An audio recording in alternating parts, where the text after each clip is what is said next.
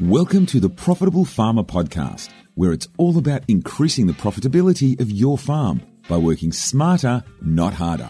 G'day once again to Profitable Farmer. Jeremy Hutchings here.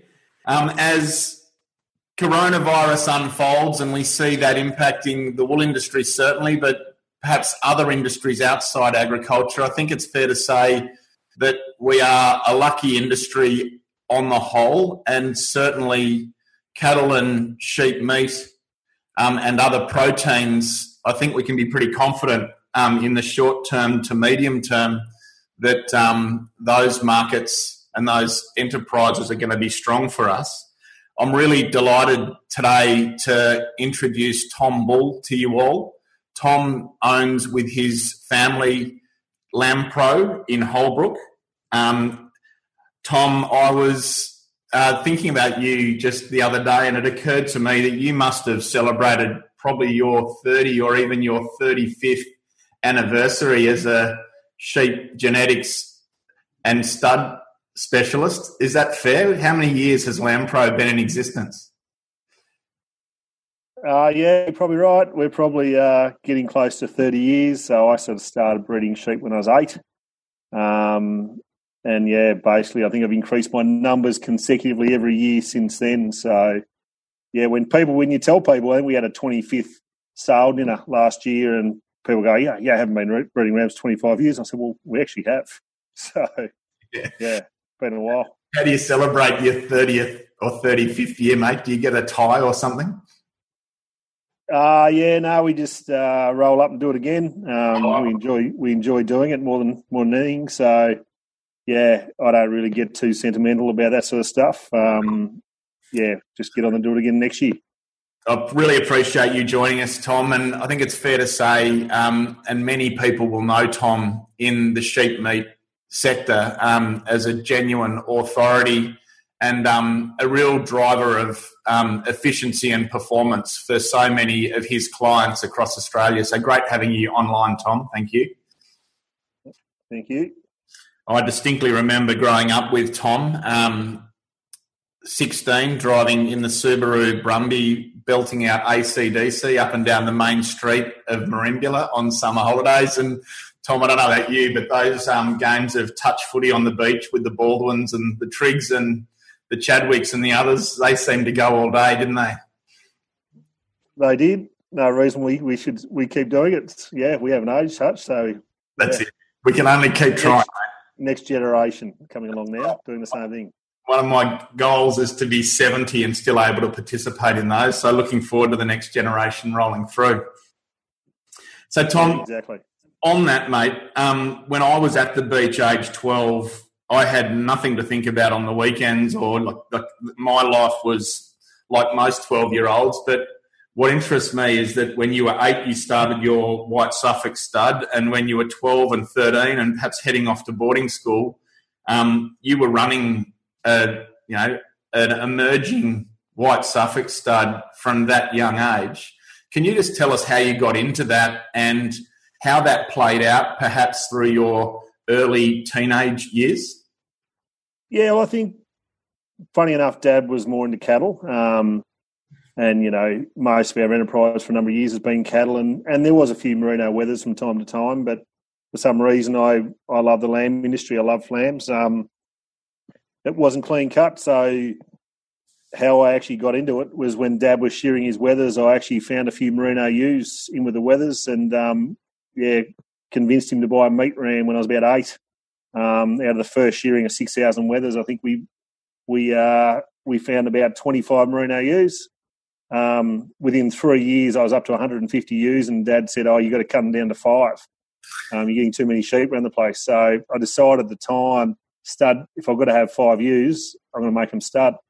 And that's exactly what I did. Brian Ward from Woolmargama Station got me started off with a few Suffolk ewes, and really from then on, we expanded different breeds. I remember working at university. I was working 2 jobs, not only just to fund my weekend activities, but I was actually saving money and buying stud ewes as I went. So, by the time I finished university, I had a couple hundred stud ewes, which which I really enjoyed and still do to this time.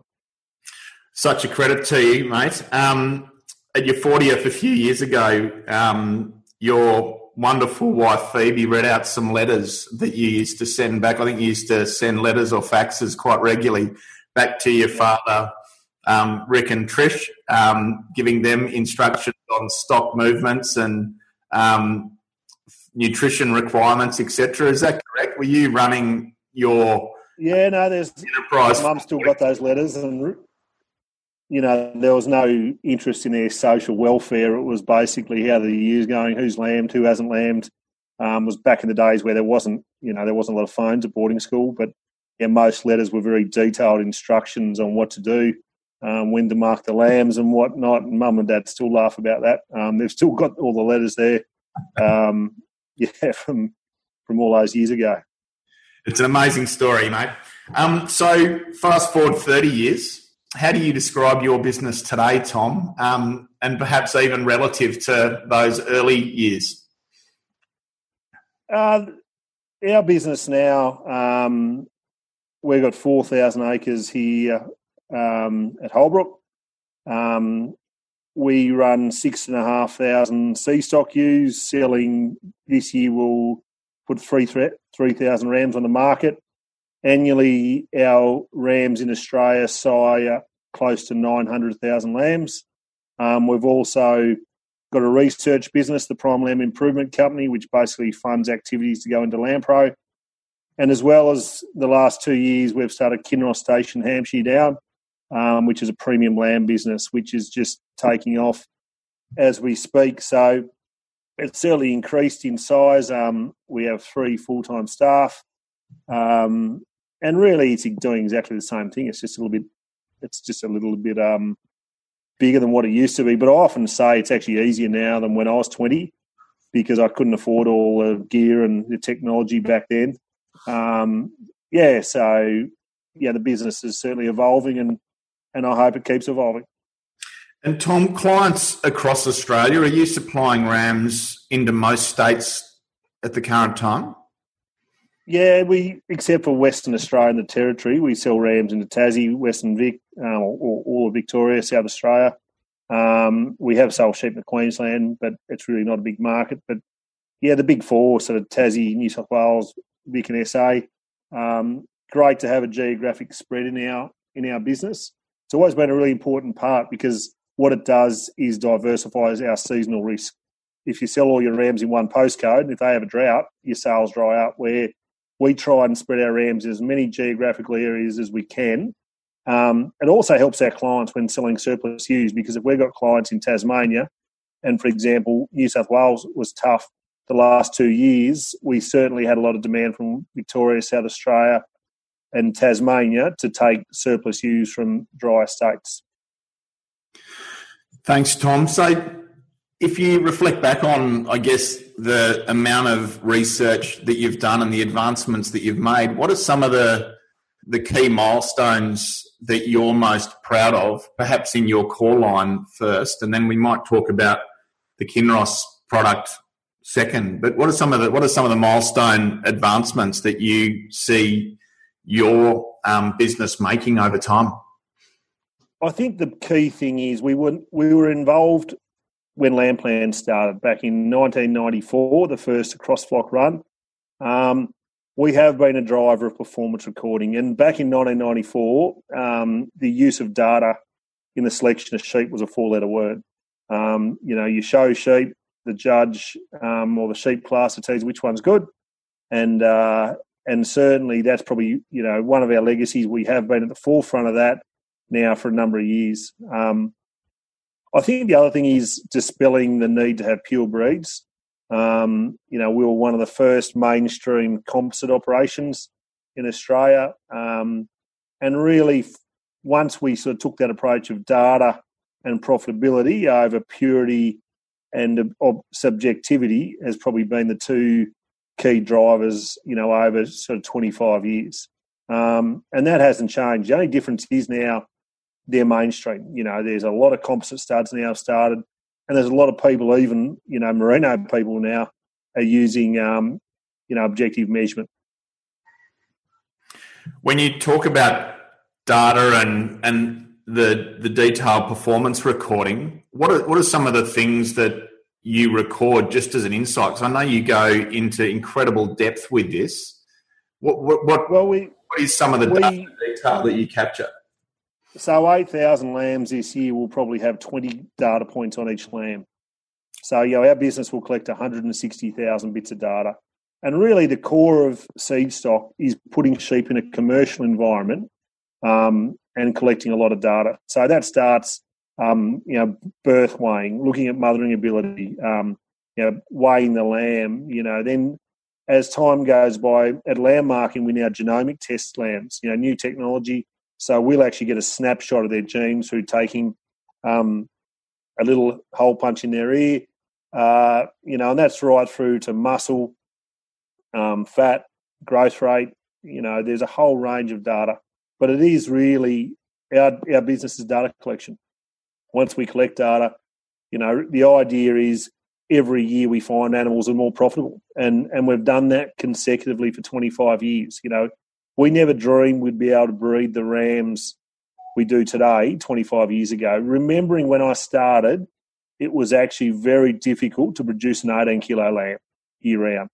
And their lamb issue was so much different back then. The genetics, feedlotting didn't occur because of cost benefits. Lamb was $2 a kilo carcass weight. Grain wasn't that much different.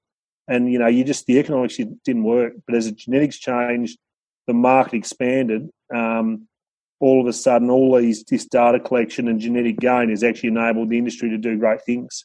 It was a $1 billion industry when I started. I think I heard the other day it's a $6 billion industry, and there's no reason it won't go to a 10 in the next sort of 5 to 10 years. What selection or what focus do you have now that's underpinning your selection, I guess, at the present time? Well, I think we've got maternal sheep and terminal sheep, and we've got 4 different breeding programs, and they've all got job descriptions. Our maternal sheep needs to be able to run at high stocking rates, basically minimise cost, maximise output. That's the key theme. So really for that, that's basically having 2 big lambs, doing it off grass, getting those lambs to a market on cheap grass, not expensive grain, and then really, being able to shut down. So our terminals, we've got a tradie and a Dorset. Really, that's a high production, high muscled animal. But probably more recently, we've actually launched the Hampshire Down, which is really a niche product for high-end markets. So, depending on the program. So, for example, our Hampshire Down, we probably won't have the growth rate as some of the Dorsets, but the carcass value significantly more. So, it's basically horses for courses. But it all does come down to one word, and that's profitability. And I think we spend a lot of time and a lot of research is understanding profit. And that's the really profit and production. The link between profit and production in the lamb industry is poorly understood. A lot of people get very confused that a highly productive flock mightn't be that profitable. And that's getting that balance. And really what the problem I see with lamb is production seductive. So people feed and have this huge cost structure, where often a lot of our most profitable lamb producers are just simple low input systems. So when we have to look at our business, it's basically, I always say focus on the system and then find the sheep that suits the system rather than trying to breed a profitable sheep, breed a profitable system. So, Tom, if you think about a couple of your most profitable clients, yep, can you just expand on that a bit? How do their enterprises look and perhaps the cost structures and the system and the business model that supports that enterprise? Can you give us a bit of a snapshot there? The first thing is labour efficiency. Labour efficiency is king. So, being able to run 5,000 ewes to 6,000 ewes per labour unit it shouldn't be that hard. And if it is hard, I often challenge people's infrastructure. If you need 3 people to run 6,000 ewes, you've got poor infrastructure. So I think that's probably the key thing. The second thing is understanding levels of nutrition, and stocking rate to match that system. There's no doubt high stocking rates create complexity, but, for us, it's actually breeding sheep that can handle a high stocking rate and still being able to produce. The third thing is, I think, is really understanding those cost benefits of nutrition. It's really simple to get high lambing percentages. It's just a cost. Lots of feed will equal lots of lambs, but it's working out where's that line between profitability and working out, the nutrition versus the output. And that's what our really good clients get that right, is understanding that cost structure and where it should be. And it's often not maximum. Often, and I heard a New Zealand consultant once say that, optimum lamb production is probably about 80% of potential. And I probably don't disagree. Yeah, it's a really interesting point, because if we think about the cropping sector, there's plenty of people chasing maximum yield and high input farming, and that is sort of now proving not to probably create more risk in their system and not be the most efficient profit machine long term. I guess what you're suggesting is that's similar in the meat game. Yeah, it certainly is. I mean, there's no doubt you keep putting urea on crops, you'll get high yields, but there's a tipping point. And sheep's no different. It's just getting that optimum between input and outputs. And the worst thing I see in the industry, there's so much information about production, trying to get 200% scanning and 160, 170% lambs. And it sounds really good, sounds really good at the pub, but the reality is, our most profitable clients probably operating around 140% because that's probably the right ratio between cost and output. Tom, a lot of movement towards confinement lots and on-farm feedlots. Are you seeing that as a positive, and are you saying people do that really well? Yeah, I think it's really exciting, particularly where we see there's two opportunities. We need, the old benchmark was a ewe per hectare per 100 mils of rainfall was a good target for a lamb flock. We've actually seen clients being able to go up significantly more.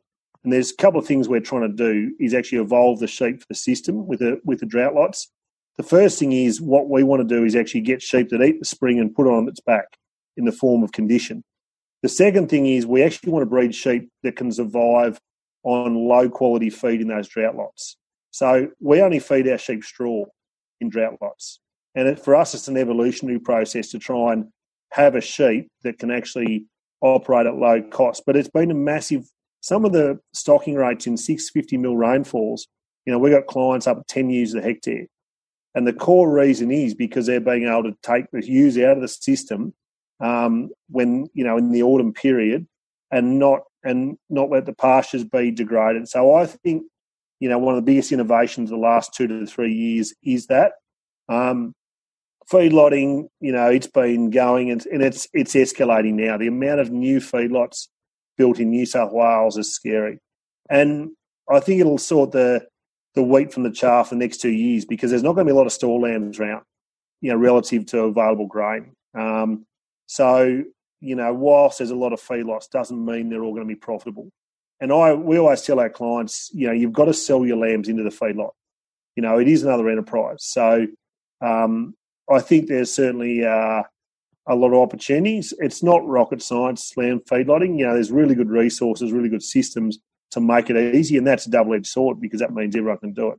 So, yeah, there's no doubt there's been some real upsides to this try, and we saw it in 2006 where the systems changed, when all of a sudden people learn how to feed sheep. And we've seen again in New South Wales, people are really good at feeding sheep, and that's a great thing. But I certainly reckon that confinement feeding will allow us to really ratchet up those lambs per hectare, in sort of 600-700 mil rainfalls above 12 lambs a hectare, which is exciting stuff. And it's hard to beat those rates of return. Thanks, Tom. So taking a bit of a bigger picture view, what's your sort of view of the broader meat market at the moment? And what's your outlook for sheep meat in the medium term? Well, I suppose I look at, if I wind back to December, to my views from, say, the 1st of December to my views the 1st of May, they've probably changed slightly. Mm-hmm.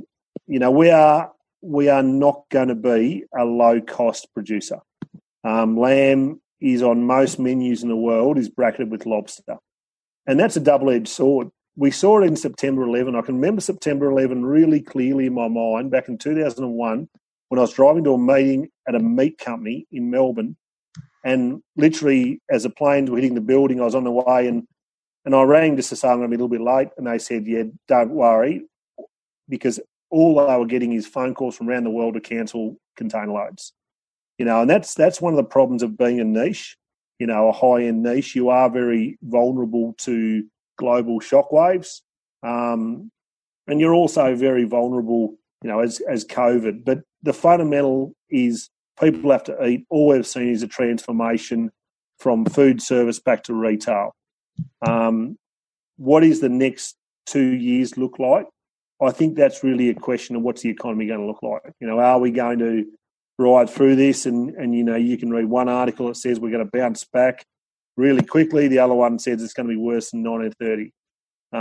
So that's $1 million question. Lamb is an expensive product.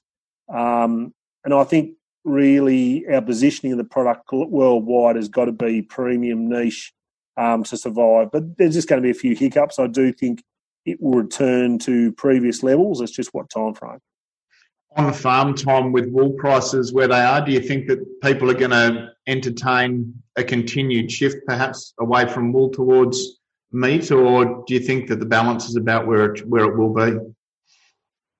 I think there's no doubt the wool market with an 85% reliance on China is going to scare a lot of people. And it already is. I mean, we're seeing huge passing rates. The exposure to one market is not healthy. And I think we're seeing more and more, and we see it from our phone calls. We get, when we see an enterprise swings on, we'll see it in the phone. And there's no two ways we'll see an increase in the number of meat rams going over merino ewes this year. And as a breeding program, we make a lot of decisions. And those decisions in genetic terms, really take 10 years to change. We've always stuck to our meat focus. We've never gone down that wool focus. And that's a double-edged sword. At times when wool prices are high, you think, have I made the right decision? But, we are very confident about the outlook relative to other enterprises of meat and high-quality lamb. So nothing's changed. Will it come back? Yes, it will. Do I think we'll still be operating in the top 10% of percentiles over the last 5 years? I think we will be. So we can't complain too much. Thanks, Tom. So coming back to, I guess, your business, you mentioned that you now employ 3 people. Practically, how do you go about working cohesively as a family unit, and what sort of practices do you employ in terms of managing and leading that team? I've probably taken more of a hands-off approach now. We have got a very good manager who deals with a lot of the day-to-day stuff. So I think, and with your help, Hutch, over the years, is working out how you can remove yourself from the business. So I set the big picture. Like whilst the guilt kills me at times, I like doing the big picture stuff, getting the business in the right direction, and let Rosie manage a team of people to get all the operational stuff done. So I suppose without handballing it, really my role is linking with Rosie and also, the rest of the team. But also, I think it goes back to finding the right team members. We love people that are hungry. We love, we've got a very young staff, and they're hungry and they're bright. And I think, that makes it very easy. If you've got a shared passion, if people want to be at work, it makes a big difference. I can't handle people who don't want to be here. They're the wrong people. They need to go. So it just starts off with having a team. We're 50% female. Rosie and Georgia run rings around, Dad and Duck and I for attention to detail. They are brilliant because they're university-educated people who get the importance of data. So, I think that's probably the big change in our business is stepping back from the operational day-to-day and getting the big picture stuff aligned. And since we've done that, our business has doubled in turnover. Yeah, it's a really interesting point, mate. I mean, you are very strategic, very commercial. I think that's come with years of practice. How hard was it to make that transition away from being an operator and very much hands-on, which I know you were, to being more in that true CEO style role? Yeah, well, I think it's really, there's just a guilt factor, on a cold, windy day when everyone's out tagging lambs with sleet hitting their face, even though you might go to town and get them a coffee and hot chocolate, it still makes you feel guilty, and you've got to be comfortable with that. But I think the key thing of our business, if you look at Seastock, it's really looking at emerging trends and really when I see our business has succeeded because before in front of every emerging trend, we've been there before everyone else has got there. When the composite thing we thought was going to happen, the reason we thought it was going to happen, the merino industry wasn't generating enough replacements, to support the lamb industry. You look at some of the breeds and whatnot. You look at the premium lamb. The Wagyu industry is $1 billion industry. The Angus industry, the brand Angus industry, is probably a $3 billion industry. So things like that is being able to position yourself where likely change is going to occur. I've done a lot better by backing out of the business. When you're not thinking about, will that set of triplets survive in paddock number 46? You're thinking, well, how do we get a leg up? How do we all of a sudden we get in Harrods? How do we get the big picture stuff right? And that's been transformational, being able to do that. But it comes with a mental, anxiety that you don't feel like you're doing, as much work. But, I'm comfortable with that now after, probably 5 years of operating like that. So 2 questions, mate. Firstly, what advice would you have for people, or what would you say to people who are genuinely in that transition and wrestling with that guilt of being indoors and thinking critically about the future relative to being in the paddock and on the tools? What would you say to them? I think you've got to have a balance. The other key thing, I know every ram. So I think we used 75 seed stock rams this year, probably close to an 80. I know the pedigree of every one. And one thing in my business, I've said I'm not going to lose that, because that's what's got us to where we have been, is knowing every sheep, knowing its strengths, knowing its weaknesses. So it's probably getting that balance for me of getting a few components of the hands-on that you keep involved with, but also then making sure, you're getting the big picture stuff right. And I think that's it just takes a bit of juggling, but it's also getting the right staff. If you've got the right staff below you, that process is really easy. Yeah. So it's working out how you attract those staff. Are you an attractive business to come for? And the thing about our business, we would get a resume every 2 weeks now, because people want to work for us, and that's great. And one of the key things of doing that, I probably speak in front of 250 university students a year. We have university tours, we have, ICMJ presentations. So, we spend a lot of time speaking to youth and trying to inspire youth, and that has an impact, because all of a sudden those people leave university and, you get a CV. So, I think that transition, become an attractive business to work for. Younger generations, they love pushing the envelope. And I say to our staff, we want to be at the front. We've always been at the front. We're not going to lose it. People are going to come in and work out how they can keep us at the front. And if you do that and get that culture, it smells. And when you've got a good culture, people can sense it. They want to work for you. When people want to work for you, you get the right people, and it makes everything easier. Yeah, it's a great point, Tom. What really interests me is that you've, over time, evolved to a place where every one of your employees is university graduated, and you're attracting those high-caliber people. Surround yourself in really good people, and then kind of get out of their way seems to be a bit of the theme that you're talking about. I talk about that law of vacuum, whereas when you step up into a more senior role for yourself, you create this void that good people will step up into. And I think, to your point, I think you've seen that over time, which is a real credit to you. How do you enrol them in the decision making? Do you have an in-depth annual planning day? Do you have? Yeah, we do. We have an annual planning day, and you've been involved in the past, Hutch, and that's really about putting a document together which is about our strategic goal. Funny enough, we haven't done that just yet for the year, but that's in the next few weeks. In mid-June, we'll do that. And that's really about having ownership of our plan and everyone's input. And that can be a menial thing like an OH&S thing that's bugging people. Might be an auger that isn't safe, right through to the big picture stuff. Get everyone buy-in. And that's a really important part, that everyone knows why we do stuff. Why don't we, maternal lambs, for example, we don't baby them. We don't, if all of a sudden we let evolution take its place, people got to understand the commercial reasons of why we do what we do. And it makes the job easier when you're genomic testing. When all of a sudden, that bit of data has got to be accurate. If people understand why, the whys, it just makes that job a lot easier. Yeah. Thank you, mate.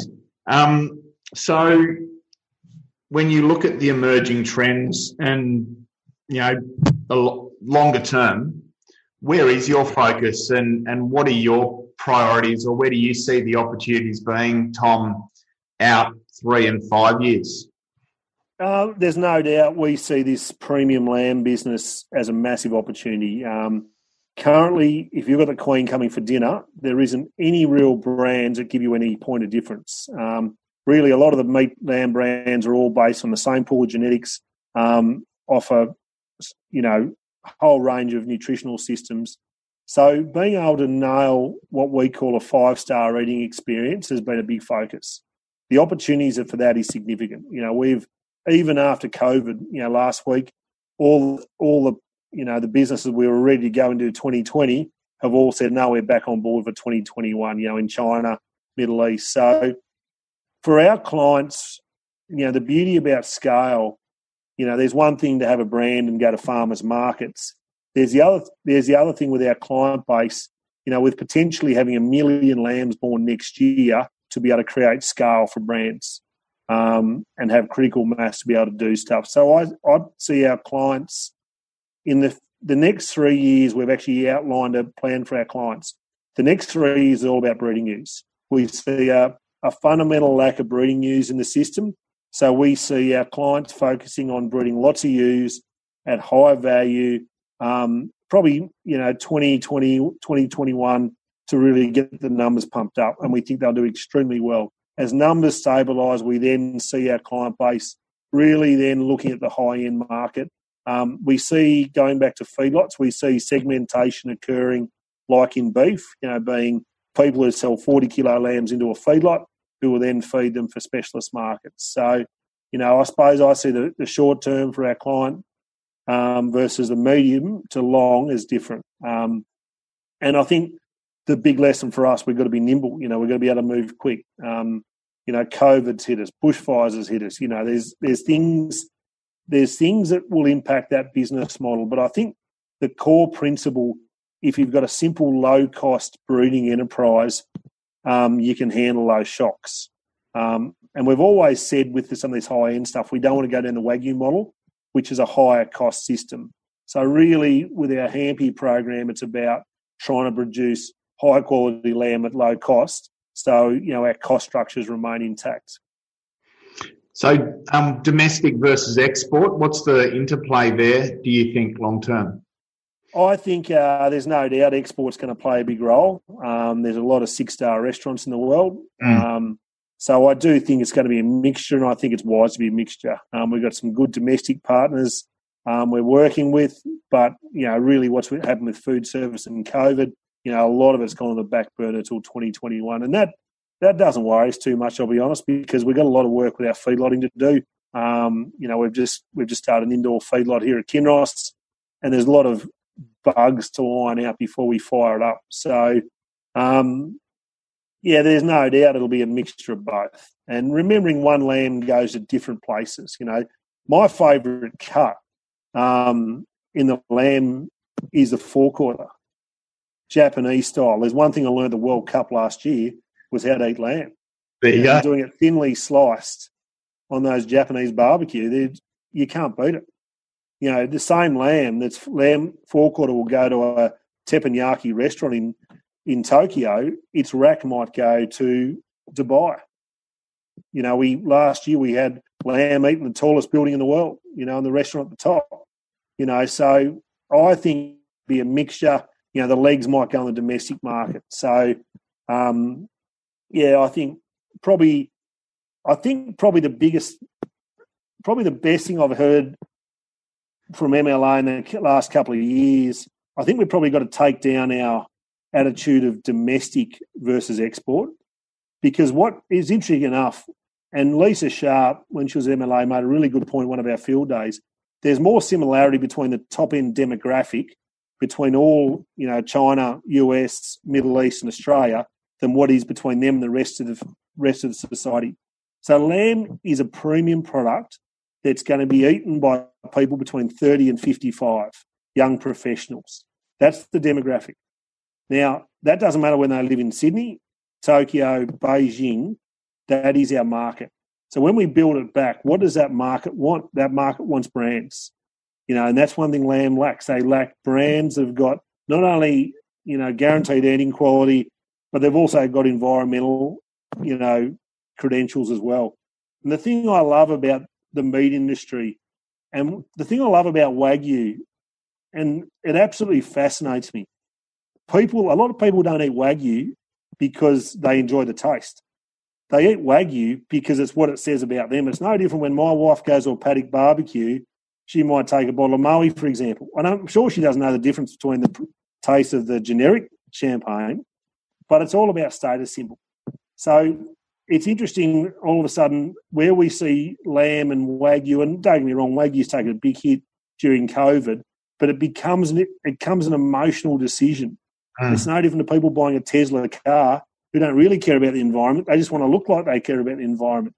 So I think there's some really complex and exciting things that are going to happen in lamb, but remembering the key thing is young professionals 35 to 55 are our customer. The sad reality of price increases is Betty Blackdown can't afford to buy lamb 3 times a week. And that changes, because all of a sudden, and you speak to a Sydney cab driver who has a disposable income for food for $180. And I did it, back at Christmas time. And you say you work out if they've got $180 for the week, but he's got a family of 5 teenagers. You can't afford to blow $60 out on a lamb roast. So I think we've got to be comfortable that we've fallen out of the weekly repertoire, but there's been a really good uptake, within that high-end market. We've just got to work out how we position the product and the production systems to target that. It's not about what we buy, it's about how what we buy makes us feel. And I think you're exactly right that people want to drive Mercedes and BMWs and Audis where they could be buying cars at half the price. It's exactly the same principle. Just with that in mind, and perhaps in starting to wrap up, Tom, your Hampshire Down product that you've pioneered, and I think there are some traits around that I'd like for you to explain that do link back to eating quality and marbling, which are pioneering in the lamb industry. Can you just tell us about how you've arrived to being able to launch that product and how you're positioning that in the marketplace? So really in 2012, all the things I've just said was very evident back then. So really what we want to do is look for point of difference in the marketplace for marbling. So with the help of MLA, we actually started a project where we actually consumer tested a whole range of genetics, South Downs Dorsets, maternal composites, and we actually included Hampshire Down on a hunch. One of the big things is what we realised, there were some really good Hampshire Downs and then there was some absolute rubbish Hampshire Downs, but the top end consumers, their willingness to pay data was almost double what the average Dorset was. So once we saw that there was an opportunity within those genetics, we actually went and purchased a big whack of all the Hampshire Down sheep that we believed had that marbling propensity. So really in the last 4 years, it's then about taking those genetics forward and finding those outliers. And out of that, it all comes back to willingness to pay. So if we can get an animal eating 87 MSA rating, which is out of 100, on a loin, they'll pay twice as much for an MSA 5 versus an MSA 3. You know, that on a lamb, on 2 kilos of loin, can be $50 a carcass. So in Japan, it's actually nearly 3 times. So the Japanese market will pay 3 times more for a marble score 5 than a 3. So really our program has been about objectively understanding consumer satisfaction and then putting that into a breeding program. And the Kinross Station program is all about literally operating with the highest marbling potential that exists, not only in Australia but the world, and then really looking for different nutritional strategies to try and enhance that consumer experience. For a lot of us might not have tried that. What's the eating quality like? High marbling versus what we're used to? It's just juiciness and tenderness. You know, it's a lot juicier. You know, as marble, the average lamb in Australia is 4.2% marbling.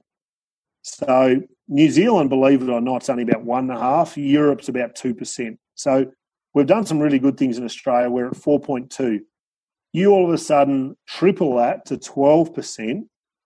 Picture a lamb that's 3 times as juicy.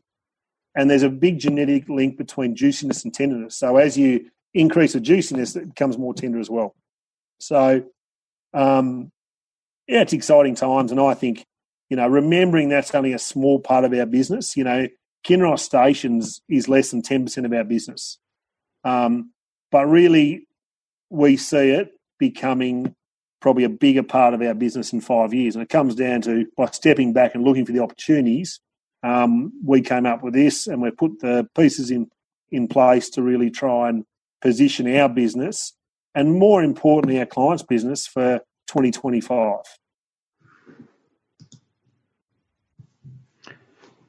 Tom, just one other question on that. You mentioned briefly the environmental story and the link back to perhaps sustainable environmental and ethical issues around production. That high-end 30 to 50-year-old global consumer, how important is that in the story that wrapped around the product? I think probably the key thing is not only probably the best way to explain is the way David Hughes explains. Sorry, my wife just getting her yoga gear. The average consumer has 2 brains. They have a during the week brain and they have a weekend brain. It's a really interesting thing to understand. And Professor David Hughes at one of our things went through it a few years ago. During the week, people in their mind accumulate credit points by eating healthy and doing exercise. So on Monday, you know, you might eat no meat. Tuesday, Wednesday, you eat, you know, very lean and green. But come Friday, you know, it's not vegetables. It's, you know, high end. It's beer, you know, all the things you don't do during the week. And I think it's really important for us to understand, you know, where we sit in that picture. We're a weekend product. We are luxurious. And I think that's where the during the week brain is certainly more tied in with the green message. You know, on Monday you probably want to save the planet. On Friday you just want to have a 6-pack and, you know, enjoy a bloody good steak. So I think it's understanding where your product sits, and certainly green's important. I just think it's a given. You know, we've got to become carbon neutral by 2030. You know, what does that look like for us? That's 10% of our place planted to trees, in a nutshell. So, you know, we've got 10 years to do it. And really for us, we hope to do it quicker, but it's just having that plan and having that back end of, you know, environmental sustainability intact. Thanks, Tom. So, to everyone listening, thank you very much for your time. If you're interested to understand more about LambPro, Tom and Phoebe and the LambPro website is lampro.com.au. As you mentioned, Tom, you've got some 3,000 rams to sell in November this year. So, guys, if you are interested in what Tom's covered, and interested in either making a shift or, you know, enhancing your strategy around meat production and sheep meat production, jump onto that website. I'm sure Tom's only too happy to check in and speak with you further. Tom, thank you very much for your time. It has been an amazing 35-year-ish journey and story. The impact that I think Lampro and your leadership has had on the Australian sheep meat sector is really significant and will continue to be. So congratulations on that. And just fascinating to hear your take on the industry, the marketplace, and I guess consumer trends and how best to meet those in the medium to long term. So thank you for your time. Thanks, Hutch. Thanks for all your help over the years. And, it's fantastic watching what you're doing with this new venture. Thanks, Tom. Much appreciated. Ladies and gents, that's lampro.com.au, and just reach out with any other questions. Have a great week, and we'll look forward to checking in again with you shortly. Take care and bye for now.